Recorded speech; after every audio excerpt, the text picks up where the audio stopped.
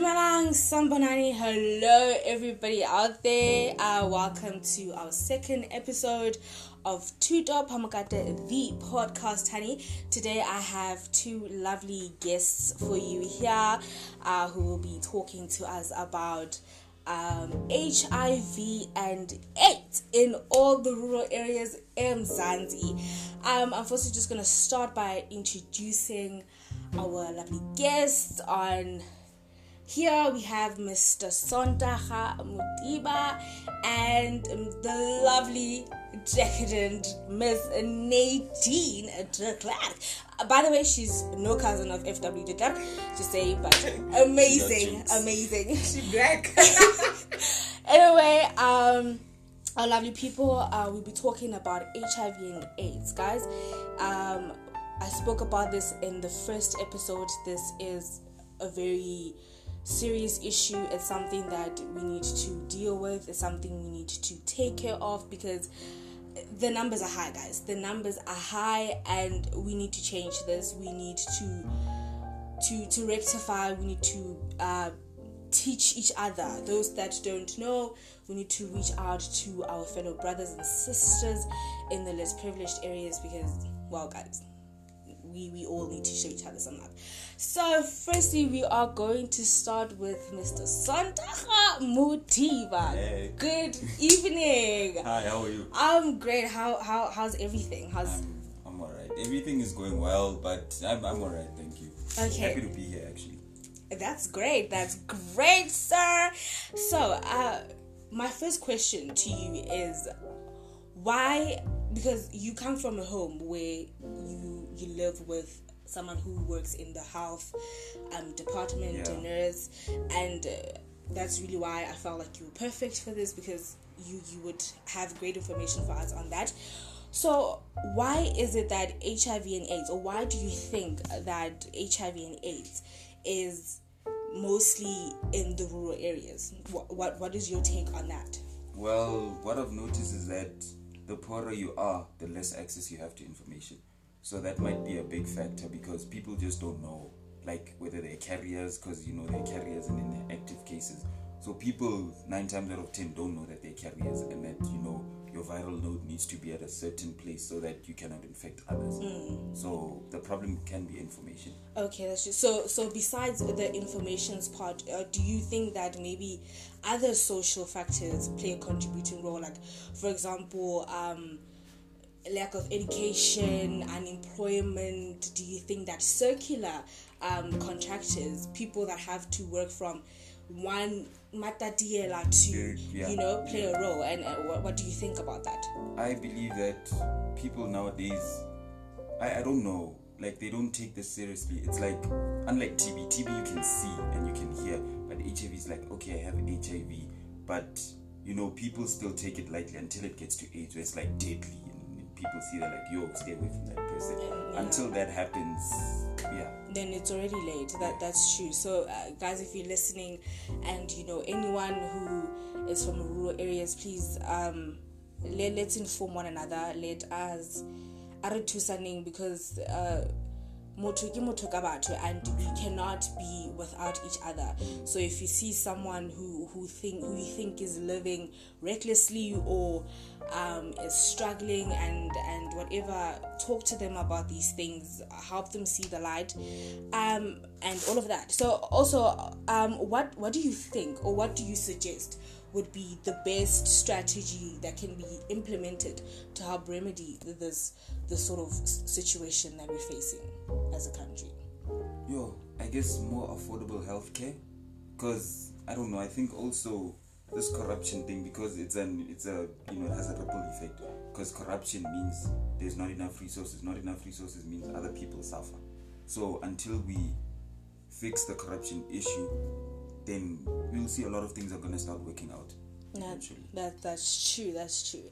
So guys, we need to work together as a country. We need to come together and work on this situation and try and make our heads see reason as to why corruption is not only financial, but it's robbing a lot of people of so many things, of so many opportunities, of so many healthcare problems like right now. So let us really take this seriously. So now next up we have Miss Nadine, who actually has a very personal experience to the situation. So we'll just be asking her about her experience and what she thinks about it and so forth. So Miss Nadine, darling, how are you doing? Hey honey. I'm great, thank you. How are you? Thank you for having me. I'm fabulous. Listen, we are delighted. Listen, we're honored. South Africa is honored to have you here. So you have had like a more personal experience with the virus and all of that. So I guess what we would like to know is what do you think now, after having had a few of these people around you who had the virus, what do you think, what made it worse from the people that you know? How did the virus impact their lives? How did it go from HIV to AIDS? What went wrong? How, you understand? Like, just kind of give us a scope on that. So I'm also from a small town, and the problem with small towns is that people have a stigma. So people have a stigma against HIV and AIDS. And you get to the clinic and the nurses gossip about your status. So that makes you not even want to go get your ARVs. From the experience that I had two friends, unfortunately, who have passed on, who had HIV. They were born with it. And by the time they reached their teenage years, they just gave up. The other thing that makes people give up in small towns, to not want to be more healthier or not want to take your medication, and it's because there's no employment. You don't see a way out from where you at. You only see the small town, and you don't aspire to see other places or to be greater or to move out of this town. So at the end of the day, that just kills your confidence, and you end up drinking, and you end up having sex, and you just end up losing yourself in the process, and you end up forgetting yourself. Yes, it's true, because that's when poverty plays a major role in the spread of the virus in small towns. Because if you're poor, then poor people most of the time always feel annihilated. They feel like they can't get out, they can't escape. So that is very true, guys. Really, poverty is one of those social factors that play a major role in the spread of the virus and so forth. And not just that, also your mentality. You could be poor, but you could still tell yourself, listen, I'm going to get my ARVs. I'm going to eat. Poor people sometimes eat healthier than, because we end up planting our own food. True. Okay, I'm going to plant my things, I can be healthy and what. If you don't change your mentality, if your mentality is poor, you're going to end up dying either way. That's true. That is really true. And also, something else I want to ask you: what do you think the government and the community at large, especially in your town, what do you think they could have done? What do you think their role could be in situations like this, where people have the virus and we see people wither, not only because of the virus, but because of the environment and the struggles they go through every day? How can the community and our municipalities and all these parties come together and help these people and be a supporting structure? Support. If people could give their neighbors, their friends, their cousins support and kill the stigma. Yes, you have HIV, but you could live 20 years longer than I can. I could die tomorrow, and you could still live a healthy life. If people could kill the stigma, if government could have roadshows, have informative roadshows, start with the kids.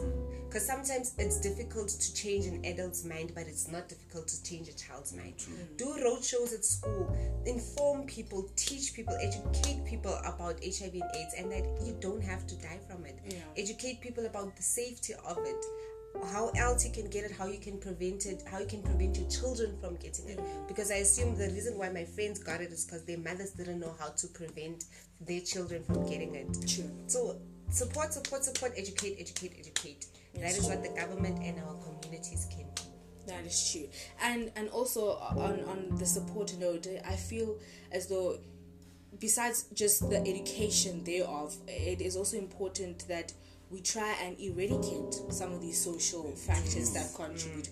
We need to try and improve on unemployment. We need to try and improve on this whole circular laborers thing issue. So a lot of these factors also need to be handled, and they need to be topics, because those are topics we don't talk about. We just talk about don't have unprotected sex, and then that's it. Forgetting that unprotected sex is just a part of it, and not like it's the whole. Yes, it's not just the whole thing. You get what I'm trying to say. So, but anyways, guys, listen. So our lovely guests have shared their own piece of knowledge with us and experience, and it was lovely having the two of you on my podcast today. My goodness, it was amazing. Oh my god, it was great. It was great. Thank you so much. But anyways, as for me, your girl Kopano, listen, honeys, I am out, but I really hope that we learned something from this podcast today, because I can't be making it and we don't really get anything from it. So I really hope it has, opened our eyes to certain things and so forth. But anyways, for me, for today, listen, it was amazing, and bye.